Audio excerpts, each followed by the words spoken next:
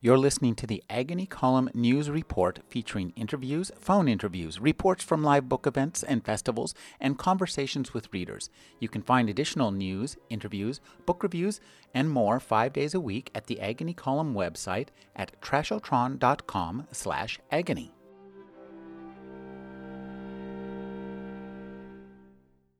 While Munich is about universalism, about taking care of the world and the lives of distant others, Vietnam is domestic in spirit. It is about taking care of one's own, following the 58,000 dead from that war. Vietnam counsels that tragedy is avoided by thinking tragically. It decries incessant fervor, for it suggests how wrong things can go.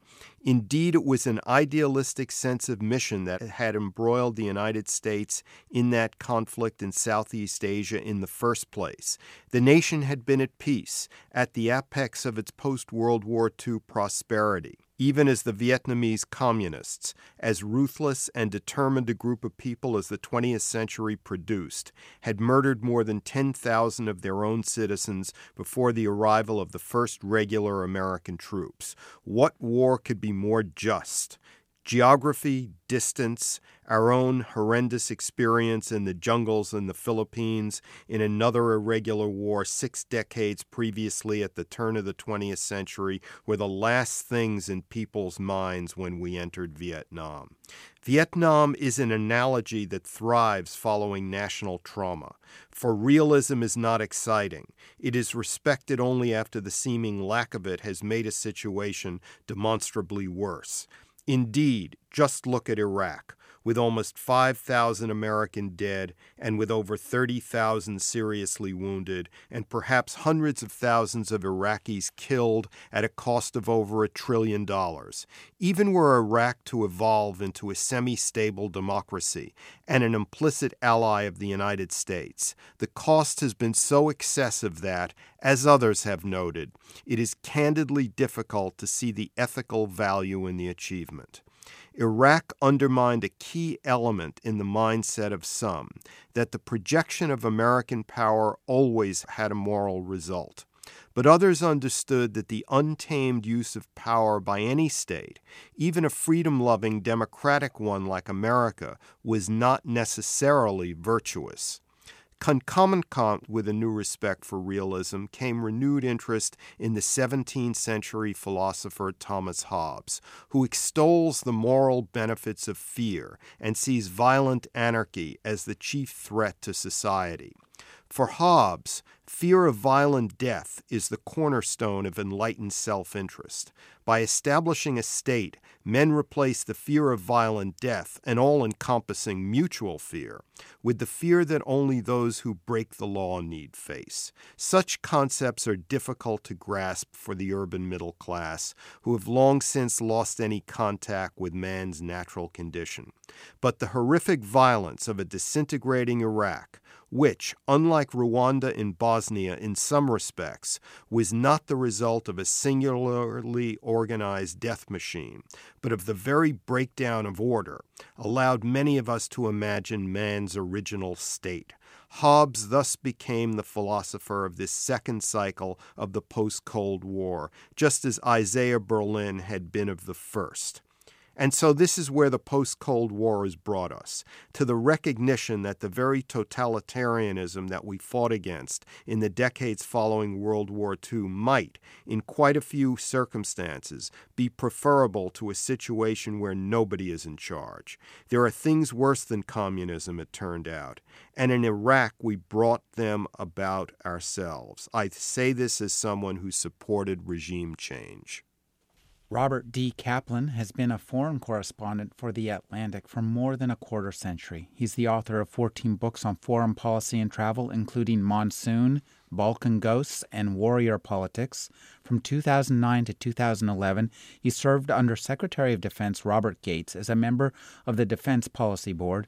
His new book is The Revenge of Geography, What the Map Tells Us About Coming Conflicts and the Battle Against Fate. Thank you for joining me, Robert. It's a pleasure to be here, Rick.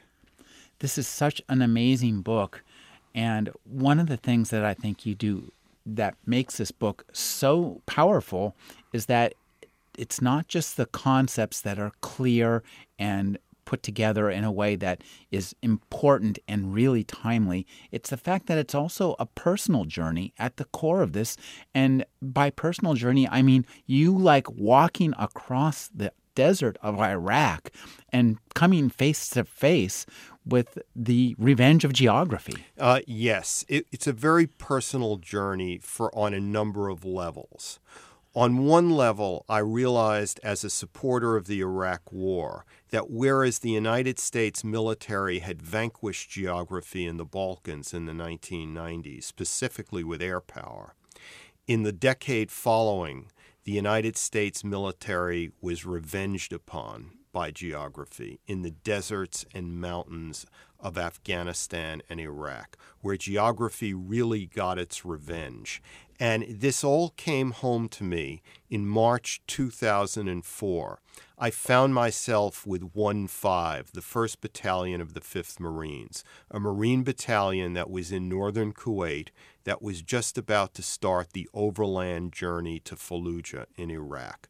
The overland journey was several hundred kilometers. Nobody shot at us. It wasn't dangerous in that sense until we got into Fallujah itself. But moving an entire battalion of Marines across several hundred miles of desert entailed the most complex logistics.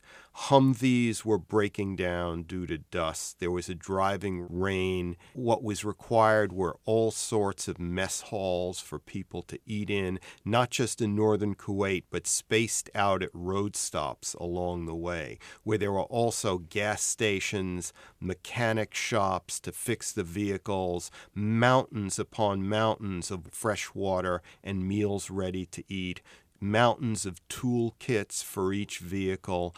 The logistical tale was quite amazing. Just to move a battalion of Marines, meaning about 900 Marines, from the southern border of Iraq to the center of Iraq without having to fight anyone. You know, this book, I think, thrives on asking lots of good questions. You prove in this book the power of the good question as much as you do by providing the answers. So I'd like you to talk about as a writer, here you are, you've undergone these incredible experiences as a foreign correspondent over decades and seen the results of so many different policies spewed out across the map around the world. Talk about coming up with the concept of this book, because the journey you make is not just that physical one too. There's a philosophical journey in terms of looking at your influences as well. Yes. Throughout my decades as a foreign correspondent and decades spent reading the leading journals of opinion and the leading op-ed pages, both liberal and conservative, I was constantly inundated with questions about what we can do, what we can accomplish, how we should intervene, how we all had a responsibility before history, how there were no limits to what we could do if only we pursued the right policy or made the right change in the interest rate in this country. It was all about human beings surmounting fate. What this book is about, it's about the other side of the coin. It doesn't dispute any of that. But what I do in this book is show you the other half of reality, fate itself. The formidable physical, impersonal forces that are obstacles to human beings to overcome, are obstacles in overcoming these forces. And I felt that before you can overcome fate and physical forces, you have to have respect for it in the first place. You have to have a respect for physical forces. And in order to gain a respect for it, it has to be described minutely. So what this book is about is describing just what we're up against. Just what are the constraints? That's a word you don't hear much in the discussion, constraints. What are the constraints upon us? This book is all about constraints. It's not fatalistic. It doesn't say we're doomed to suffer, we're doomed never to intervene, all that. It just says before you can make your mark on history, you better have a deep respect for what you're up against. And that was the real intellectual impetus to writing this book. I thought that was one of the things I thought you did very well, was that you have a very forceful thesis. You have literally the ground beneath our feet supporting you, the entire world, the physical shape of the world supporting you. But you kept a very nuanced perspective, and you regularly address the power of the individual, of individual men, individual nations, individual regimes and powers within to counter the fate that most of us ignore. So I'd like you to talk about keeping those nuances. You hear the word geography and you think of a musty one-room schoolhouse. You think of something, geography's out of date. We conquered geography with electronic communications, with financial markets, with political science, with liberal interventionism, all of this. And what I'm saying is no, you haven't. And the more you can respect geography, the better chance you will have to overcome these things. So what I try to do here is really to describe it, to describe everything that we're up against. And it's a book with a lot of tension in it, because I'm always aware that I'm becoming what's called deterministic, which is fancy academic language for fatalistic. And so I'm always pulling back. I'm always saying geography has different stories to tell. It doesn't all go in the same direction. For instance, in my discussion of Syria and what's in the cards for Syria, I showed two different geographies. One that would explain the country breaking apart into a Yugoslavia-type situation. Another, how the country might recover and succeed as becoming like a bigger version of early 20th century Beirut, Alexandria, or Smyrna, meaning a whole bunch of different sects and ethnic groups united by commerce and sophistication and cosmopolitanism. So geography doesn't mean everything's going in the wrong direction. I'm trying to give people a new respect for geography and at the same time show, yes, technology has made big changes. It certainly has. A YouTube video could go around the world at virtually the speed of light, and you can have riots from North Africa to Indonesia. But if you look deeper at each of these countries, Tunisia, Libya, Yemen, Indonesia, you'll see that each place has its own story to tell, and the riots meant something different in the politics of each of those countries. And the politics of each of those countries are dependent on culture and ultimately on geography. Because what is culture? It's the experience of a people on a specific terrain over hundreds or thousands of years that leads to very specific behavioral patterns. You talk about, too, and I think this is really interesting, that the world was united essentially in the 18th and the 19th centuries, but now it's united at a different speed of travel. Right, yes. At Fort Leavenworth, at the Command and General Staff College in Kansas, at Fort Leavenworth, Kansas, the U.S. Army's staff college, that is, they have a saying. It's attrition of the same adds up to big change. That if the same pressure keeps building up, it leads to different results over time, depending upon the level of it. So starting actually at the beginning of the 15th century, when Columbus and Magellan sailed around the world, for the first time in history, the world was united, enclosed. The Europeans had been everywhere. They had crossed every ocean. But since then, we've had 500 years of being more and more united. And then in the 19th century, the European empires, the 18th and 19th century, pegged out every empty spot of land in Africa, Latin America, and parts of Asia. So that by the early 20th century, there was no room to breathe anymore. That any war in Europe would become a world war because all of these places had colonies everywhere else. And now we're in the 21st century where you have, how many cities there are in the world, Rick, with over a million population? 468. And how many cities have over 10 million? Well, we're close to 40, and that number is going to double soon. So the very finite size of the Earth now is a force for instability. As we inhabit a more claustrophobic planet, united by media, but that doesn't negate geography. It just makes it more precious and claustrophobic, because now every place can interact with every other place. Financial markets matter, but so do the Hindu Kush Mountains in Afghanistan. So does the Judean desert in the West Bank, which means that it's a desert, so there's very little water, so that's something else the Israelis and the Palestinians have to fight over. The mountains of Kashmir still matter because they're fought over by numerous ethnic groups. So that in order to get a grasp of how 193 countries are all interacting with each other, you've got to disaggregate it. And you have to pay attention to the mountains, the deserts, the promontories, the inlets to make sense of it all. Now, one of the men you mentioned, I think, who's really at the center of developing this kind of thought is Mackinder. So talk about the importance of his book and also this concept of the world island, which I thought was fascinating. Yeah. Sir Halford J. Mackinder was a British geographer at the turn of the 20th century. And he's one of these people who wrote many books. His worldview is hard to summarize in one sentence, but like so many of us, we become categorized for one thing we did, and the rest of our lives are forgotten.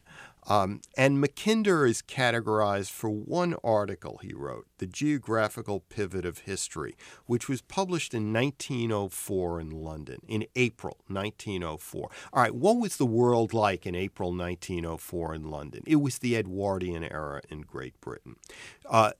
Europe had been more or less at peace since the 1815, the end of the Napoleonic Wars. Yes, there was the Franco-Prussian War of 1870-71. There was the Italian Risorgimento and the 1848 uprisings, but these were relatively small-time affairs. Europe, thanks to Metternich and Castlereagh and others, had been at peace for almost a century. And so Europe was still living in the afterglow of this post-Napoleonic peace. And here comes Mackinder.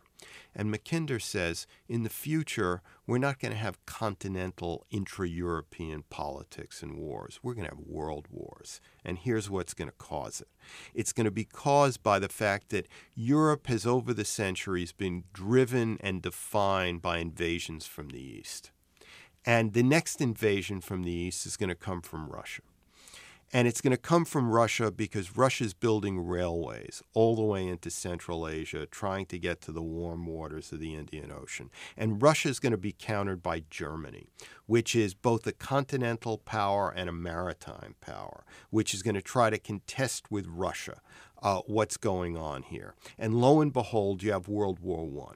The end of World War I, Mackinder publishes another book called Democratic Ideals and Reality in 1919. When everyone says war's over, no more, there'll never be any more wars because millions of men died in World War I. It makes no sense to fight wars, so we won't have any. And Mackinder says, no, there'll be another German-Russian contest. And the only way to avoid it is to build a belt of independent buffer states from Estonia in the north to Bulgaria in the south that will be feisty, democratic, independent to forestall any growth of a new Germany, a new risen Germany, or a threat from Russia. Mackinder's not listened to. Lo and behold, we have World War II. And Mackinder's basic thesis about the competition between a great land power in the heart of Asia and sea power coming from Europe and North America would, of course, come to define the Cold War. Because what was the Cold War really about, except the way Mackinder defined it? And Mackinder had this concept of the world island. And the world island was Eurasia plus Africa, with the Indian Ocean as the maritime organizing principle of them both. And the world island has several big satellites, such as North America, South America, Australia, and others. And he talks about how North America would be in competition with the world island in the future. And that gets us into how the United States had to dominate the Western Hemisphere so it could affect the balance of power in the Eastern Hemisphere, meaning the world island. Now, one of the things I think that is so interesting about your book, and I mentioned this a bit earlier, was the number of questions you ask and the way you ask them. So I'd like you to just talk about formulating some of these questions and using that as a springboard for for exploring the past. Because this book is all about where we were, how we got to where we are, and looking at that journey and thinking, well, maybe that might have some influence over where we're going to go next. Yes. So one of the questions I formulate going around the world, in Europe I say, well, if Europe was always defined by pressures from the East, because Europe, after all, is just the Western excrescence of the Eurasian supercontinent. So all the influences on Europe, all the pressures upon Europe would come from the East, and they would also come from the South. Because, as I say in the book, the Mediterranean is not Europe's southern border. Europe's southern border is the Sahara Desert, because most of the people in Arab North Africa, lo and behold, don't live in the desert. They live along the coast in the Mediterranean, and they're part of the same world as the Italians and the Greeks and the Spanish and others.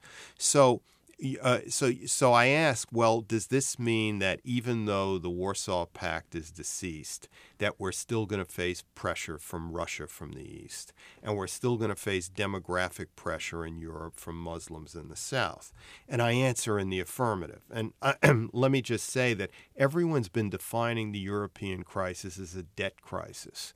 Every day there's an article in the Financial Times about fixing this interest rate or floating this loan or something. That's not the way to define it. The way to define it is a geopolitical crisis, because as the European Union is weakened, Russia is flush with money and with natural gas revenues and is buying up infrastructure throughout former Eastern Europe and using all these means, from crime groups to buying banks and electricity grids, to reestablishing a foothold in the former communist satellite states, now that the European Union lacks the economic bandwidth to help because they're so caught up with their own problems. So that's the question I pose in Europe. In South Asia, I pose the question, how will India react to the American withdrawal in Afghanistan? And then I explain how Afghanistan is not just some distant place for Indians. It's part of their world. It's part of their sphere of conflict and competition. Because throughout the history, throughout the past, Afghanistan was governed by the same imperial dynasty as what governed Pakistan and the northern third of India. It was all part of the same imperial world. So Indians don't look upon Afghanistan as foreign terrain. In China, I pose the question, what if China becomes democratic or more liberal or just opens up? Does that mean there will be ethnic unrest all through the borderlands of China? Does that mean that China will not be able to pursue sea power as it is pursuing it now? And what if China holds together and moves on? Does that mean that the Russian Far East is going to be colonized by China? Does that mean that Central Asia is going to be colonized by China? That China will move even deeper into Southeast Asia now, given the weakening of the state of Thailand? Talk about the idea of Europe. And also, I love what you're describing, how you're describing Russia's moving east. It's yet another eastward invasion of Europe. It's just an economic version of what they've done of the Mongol hordes. Yes, it's an economic version of what they did with Red Army troops during the Cold War and during World War II. Europe and the United States are very favored by geography. The reason the democratic ideal of Europe could take hold, and the reason why the United States are an exceptional people, is basically because of geography, I argue in this book. Europe is in the northern temperate zone. It's blessed by the Gulf Stream. So it has an invigorating climate, yet it's not too cold. It's not like Greenland or Iceland because of the Gulf Stream. It's open to the Atlantic shipping routes, but yet its ports are protected by the shattered coastline of the Low Countries. It's chock full of harbors, peninsulas, all of which separate easily into different countries, and yet which provide for commerce at the same time. The lush soil of northern Europe, with its forest openings, provided for the growth of cities, of very well protected cities. You had rivers like the Elbe and the Danube, which allowed one part of Europe to communicate with another part of Europe. It's very similar to the United States. Why is America a great country? Because America occupies the last resource-rich part of the temperate zone that was settled at the time of the European Enlightenment, and is blessed with more mileage of inland waterways than the rest of the world combined, all running in a favorable direction that encourage trade across the continent. Unlike Russia, for instance, which does have great rivers, but they run south-north, so rather than unite the country, they divide it. One of the things I think that's interesting about your book is the way you look at the Middle East. So I'd like you to talk about the Rimland and how that works with the Heartland. And I think that's such an interesting way of looking at this and putting it together in a way that makes sense. The Heartland was Halford Mackinder's thesis. The Heartland meaning the center of Eurasia, which would be united to the coast by railways. But the Rimland, or what is today, the Rimland was a concept developed by a Dutch-American geographer and geopolitician Nicholas Spykman in the 1940s, who unfortunately died young. He was a professor at Yale, and he wrote in the early part of World War II, before the tide turned in favor of the Allies. And yet, even then, he predicted, while we're fighting Japan, Japan will ultimately be our ally against China.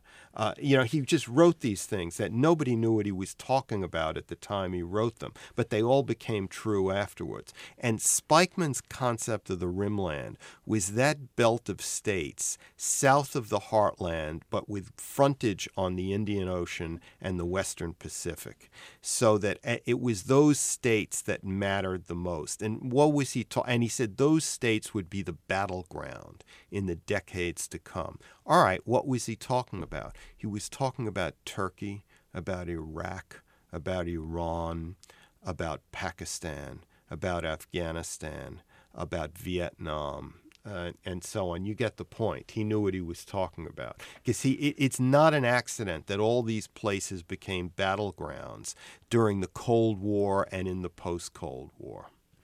One of the things I really liked, and you describe civilizations as growing up out of a specific terrain, and out of that terrain they thrive, and then they move on and have contact with other civilizations, and then they change in ways that are somewhat unpredictable, so that you have this great vision of the influence back and forth of human labor and human civilization, and the geography that both gives it birth and gives it the opportunity to change. Yes, that you're describing the views of William Hardy McNeill, who is a great historian in the middle part of the 20th century at the University of Chicago, who wrote a book called The Rise of the West. And it was really a history of the world in 800 pages. And you just summarized his thesis, that world history is driven by civilizational interactions. Now, you may say, well, that's the opposite of what the late Harvard professor Sam Huntington wrote with his Clash of Civilizations. In fact, McNeill gave Huntington's book a good review in the New York Review of Books because he understood the subtlety of what Huntington was saying and how it kind of interacted with his own theory. But McNeill is saying that world history is a history of migrations. It's about people moving over the map from one place to the other. And in those countries where invasion was difficult because of topographical reasons, like Egypt, Nile Valley protected by desert on either side, protected from the invasion from the Mediterranean because of the Nile Delta. Yes, Egypt was invaded, but so few times that that there are exceptions to the rule. Egypt could develop as a cohesive, age-old cluster of civilization. So even now, with its democratic revolution and its instability, it's still a real state with a structure. With institutions that function, with bureaucracies, an army, a police force, etc. There's an idea of Egypt. Yeah, there's an idea of Egypt. Egypt means something. Everything from pharaonic runes to Nasser. It's sort of a demographic. Universal demographic joint in the heartland of the Middle East. But then you have a place like Iraq, where there's no idea of Iraq, because Iraq stands athwart invasion routes rather than protected from them. You have throughout history, you had invasions coming from both the east and the west across to Iraq. So Iraq, going back into deep antiquity, was always divided between peoples who occupied the Kurdish mountains to the north, central Mesopotamia, and southern Mesopotamia, which is reified in our present era by the Sunnis in the central Mesopotamia, the Shiites in the south, and the Kurds, of course, in the mountains in the north. So Iraq is a very weak state, and because it was always weak, it could only be held together by the most brutal and austere totalitarian means. So Saddam Hussein was sort of geography's revenge on Iraq. And so were the dictators who preceded him. The dictatorships in Egypt under both Mubarak, Nasser, Sadat were not nearly as brutal and oppressive as that of Iraq, again, for geographical reasons. You talked a bit earlier about the crisis of room that we're facing. And I think one thing that's interesting that you describe is how cities grow and then become victims of their own growth. And you say that radical Islam is the story of urbanization, and that's a really interesting perception. Yes. The idea that cities grow, become civilized and rich, and then break apart into different elements, that's actually an idea that originated, I believe, in the 13th century with the Tunisian-born geographer Ibn Khaldun. And Ibn Khaldun said the Bedouin were essentially enemies of civilization. That civilization meant urbanization, influx into crowded terrain, into urban areas, which then became rich. And because they became rich, they had to be protected. And that protection and that cluster of riches is what constitutes civilization. But once they became overly protected and overly rich, they split apart. Because one city could not be ruled from the same central point of control because it got too big. All right, so what do we have today? We have a world of megacities, a world where over 50% of humanity lives in an urban setting.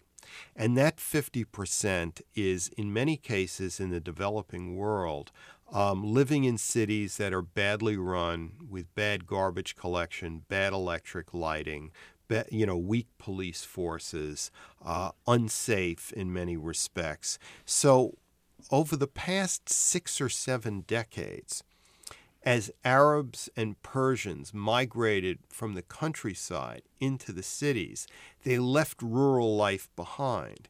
And in the village, in the small village, Islam was part of the daily movement of the sun of the time, as it was expressed through daily rituals, and it didn't have to be conscious in a sense. It was more natural. But in the crowded city, where suddenly a family was faced with life among strangers, and the male children faced the risk of falling into crime and youth gangs.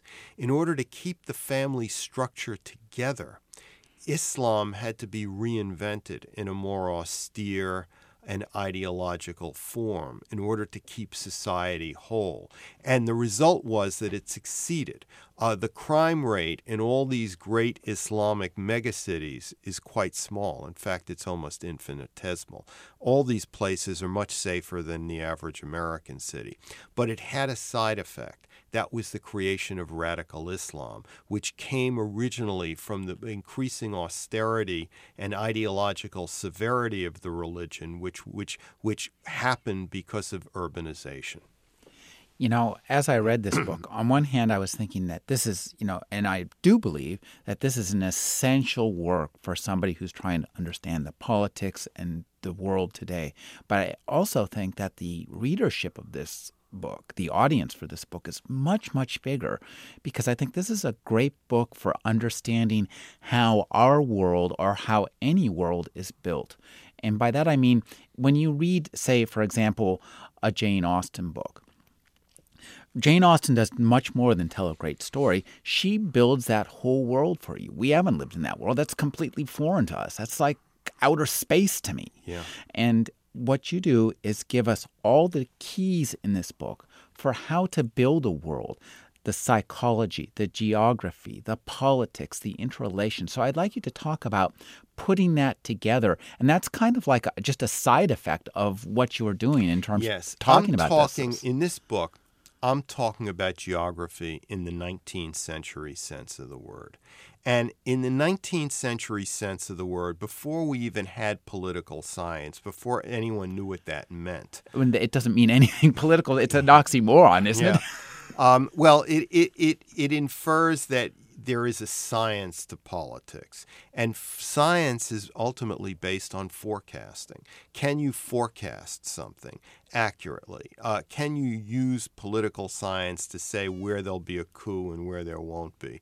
Well, to a certain degree you can, because you can narrow down options. But ultimately it's not a science. Now, geography in the 19th century sense of the word meant not just mountains and rivers and plains. It meant populations, demography. It meant culture. And if it meant culture, it also meant history. And it also meant natural resources, like who has the oil and natural gas, where are all the new shale gas finds being discovered, and how is that going to affect world politics. And essentially what this book ultimately is about, it's not about climate change or soils. It's about geopolitics. And what is geopolitics? Geopolitics is the battle for space among nations.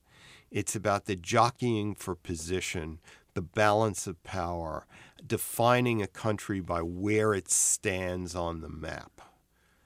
You talked a little bit about the importance of forecasting, and I think that you do a bit of that in this book. And I'd like you to just talk about working from the past to present the future of, for example, Europe. Talk about where you see Europe going and how you develop those ideas in this book. Because one of the things I think you did that was brilliant. I'd never heard this put this way before. You talk about the long European War from 1914 to 1989. Yes, because the interregnum between the two world wars will look increasingly, as the decades and centuries march on, is increasingly insignificant. That 1914 is when a great cataclysm started, and nothing was resolved at the end of it. So it restarted in the 1930s. And then, while peace came to the West in 1945, half of Europe, from Poland south to Bulgaria, including Romania, Czechoslovakia, the eastern part of East Germany, and so on, World War II continued, because the Red Army that occupied or liberated those countries from Nazi occupation did not retreat. It stayed there.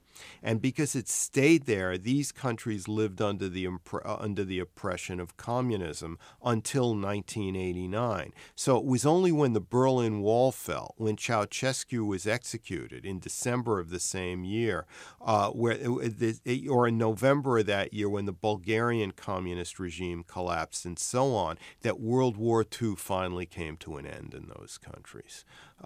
So that we can talk of a long European war that ended with the collapse of Stalin's occupation finally in 1989. But now what we're seeing is, because the Russians have the natural gas that Central Europe and Eastern Europe desperately need, and that the Russians have the money while the European Union is in terrible financial straits, that Russia is in a very soft, subtle sense trying to reoccupy Eastern Europe. At the same time, the revolutions along the North African coast will eventually bring North Africa back into European history, so that Europe becomes both more Islamic, more intertwined with Russia, and Germany reemerges as a great power. NATO was designed, and NATO and the EU were designed to keep the Germans down and the Russians out. It's turned out to have been able to do neither. You talk about the importance of Greece in the book. I'd like you to talk about the importance of Greece. Yes. Greece is in the southeastern extremity of Europe, where the Balkans meet the Mediterranean world. It's no accident that Greece is the most troubled entity in the European Union, and yet is at the southeastern extremity. Because it's at the southeastern extremity, it has been a child of Byzantine and Turkish despotism over the centuries. So it's been the product of extreme underdevelopment compared to the part of Europe that had been occupied by the wealthier and more liberal Habsburg Austrian Empire and the Prussian Empire of Germany in the north. So Greece had very weak institutions, very weak bureaucracies, poor agriculture because it was very mountainous, and because it had poor institutions, its political parties were really coffee house chieftaincies, centered around one charismatic individual. And so because Greece developed so much later than the rest of Europe, when you had a single currency form in 2002, suddenly you have this extremely ambitious European project that we're going to put all these countries, whether they have very backward development patterns because they were part of the Ottoman Turkish Empire, or very well-developed development patterns because they were part of the Hanseatic League and Prussia. We're going to put them all under the same currency. And that's a very ambitious project. And it didn't work. It hasn't worked. That it's benefited northern, wealthier, Hanseatic, Prussian, Charlemagne's Europe, but it hasn't benefited the part of Europe, meaning the Balkans and the Mediterranean, which had a different history, a much poorer history. Now remember, at the end of World War II, Greece was fought over between Churchill and Stalin. It wasn't clear that Greece would become part of the West in a political sense. Greece had a civil war at the end of World War II between rightists and communists. And had the communists won, Greece would have become part of the Warsaw Pact. That didn't ultimately happen. But if you were to speculate what the Cold War period would have been like with Greece inside the Warsaw Pact, you'd have to think of how that would have threatened Israel and the moderate Arab states to the east and south, how it would have threatened Italy to the west. But it didn't happen. But nevertheless, the direction in which Greece goes now is a register for the health of the European project. Were Greece to leave the Eurozone, were Russia to establish greater influence in Greece, which would be altogether natural because they're both Eastern Orthodox societies, and Athens is as close to Moscow as it is to Brussels, you would have a different Europe. You would have Russia with a real foothold in Europe. So Greece is still very crucial and symbolic. Let's talk about China. There's currently a dispute between China and Japan, and it seems to me that for a long time I've always thought that our primary worry in America should be China. Yeah, China has two geographical facts, as I outline it in this book. One is China is greater than it seems on the map, because China has 100 million people in Manchuria, and just over the border in the Russian Far East, there's only 7 million people. But it's chock full of resources with timber and diamonds and gold, which the Chinese want. And so, was taken away from them by the Russians. Right, exactly. It was taken away from them in the 19th century during a period of relative Chinese weakness, and China's determined to get it back. So Chinese corporations have their eyes on the Russian Far East, etc.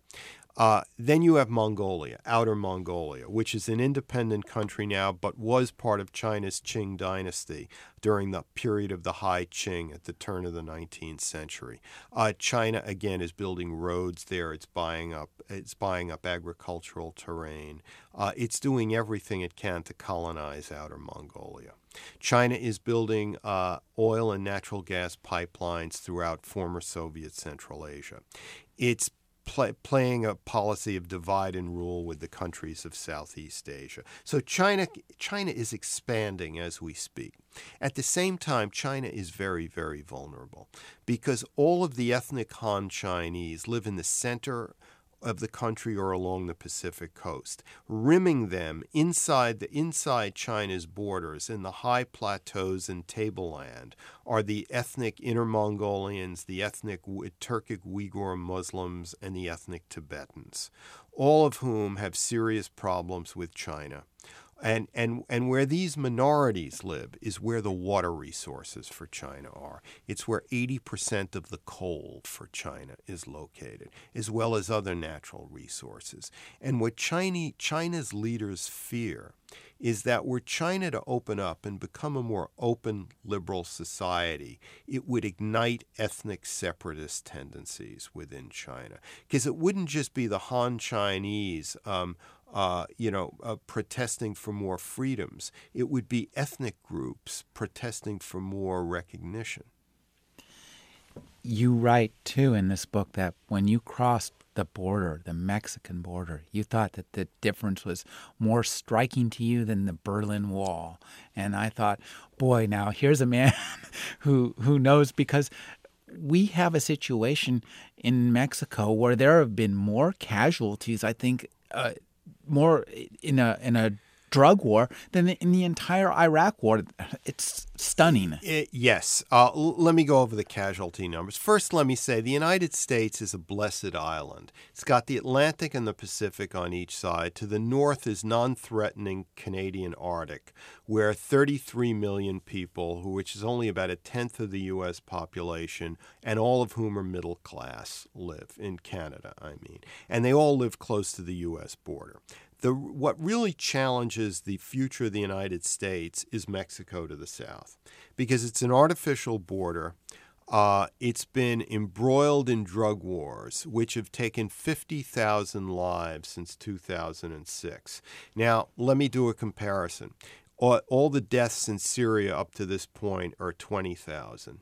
The number of Americans killed in Iraq was 5,000. The number seriously wounded was about 32,000, and yet you have 50,000 drug-related deaths alone. Violence-related deaths alone, and not just in Mexico, but just in the northern third of Mexico, close to the U.S. border. So Mexico is a country that's economy is growing impressively. It's going to be one of the 15 largest economies in the world, and yet the northern third of it is being geographically occupied by criminal drug cartels. And even though the rate of violence has gone down in recent weeks and months, that's only because the cartels are consolidating their control. So the kind of country Mexico becomes will go a long way to defining the kind of country America becomes, because Latin history is moving north. While the average age of an American is 37, the average age of a Mexican is 25, and the average age of a Honduran is 20, of a Guatemalan 20, so that south of our border are much, much younger societies that are growing at a much faster clip than ours. And they will simply migrate north for the jobs.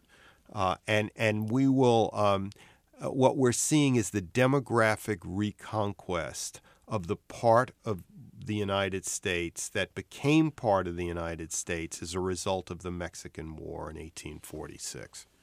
It strikes me it's almost analogous in a way to the way Russia is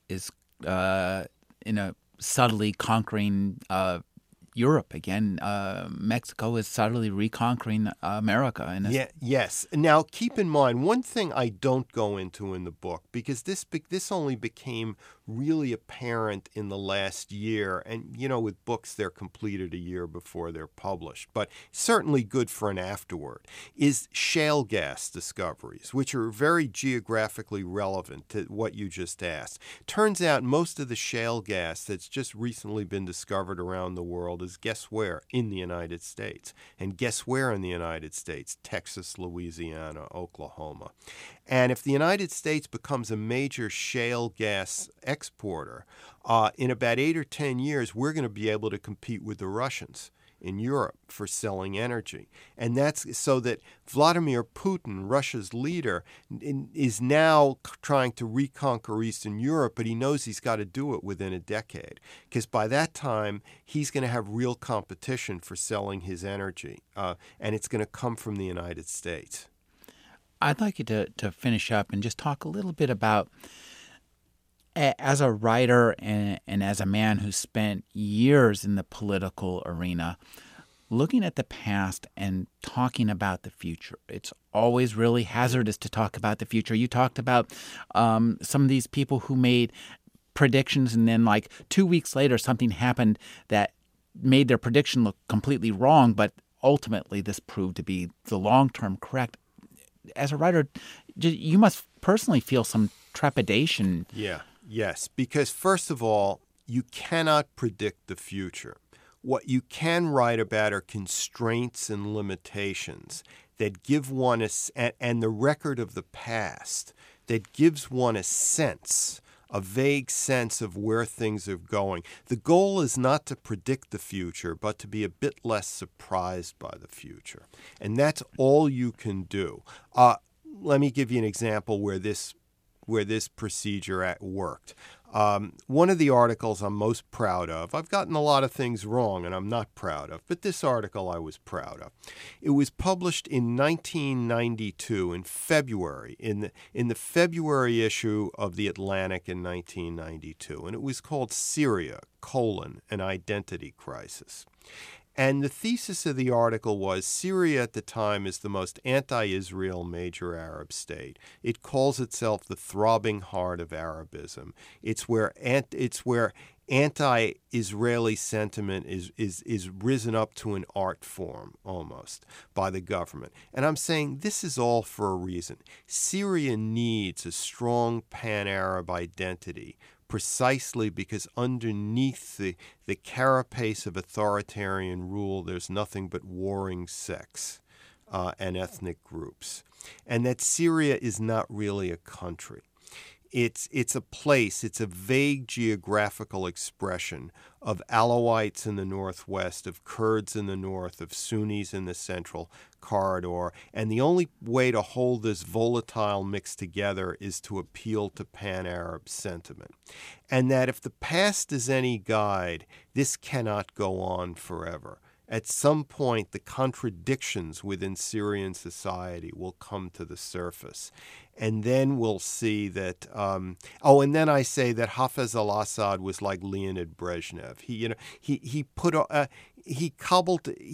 the future off. He kept postponing the future, but never built a civil society in the interim. So I was using the past, I was using geography to kind of lay out a possible future for Syria that was not altogether positive.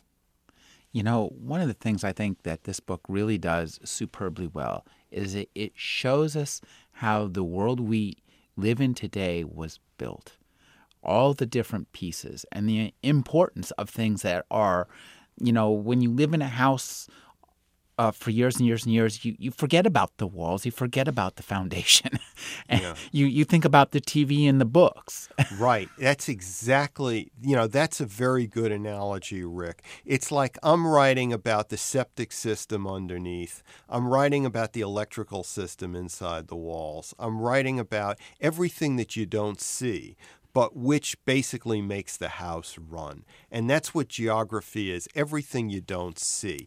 The Iranian leaders couldn't give a whit about geography, yet geography is what allows them to do what they do, which is to carve out an empire of sorts from the Mediterranean to the Indus River Valley, from Lebanon to Western Afghanistan, because the Iranian state is synonymous with the Iranian plateau, so it's a natural geographic heartland. Iran is not an artificial state. There's nothing artificial about it. It's not a vague geographical expression like Syria or Libya or Yemen. And so because it is a strong state, because of geography, it has real institutions and bureaucracies which the Ayatollahs can take advantage of.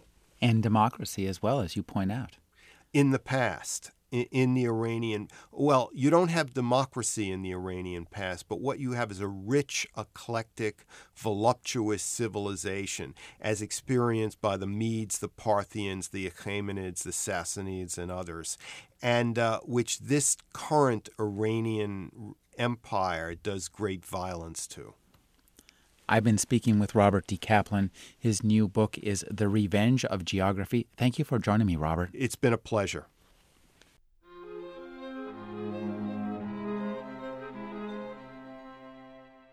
You're listening to the Agony Column News Report, featuring interviews, phone interviews, reports from live book events and festivals, and conversations with readers. You can find additional news, interviews, book reviews, and more 5 days a week at the Agony Column website at trashotron.com/agony.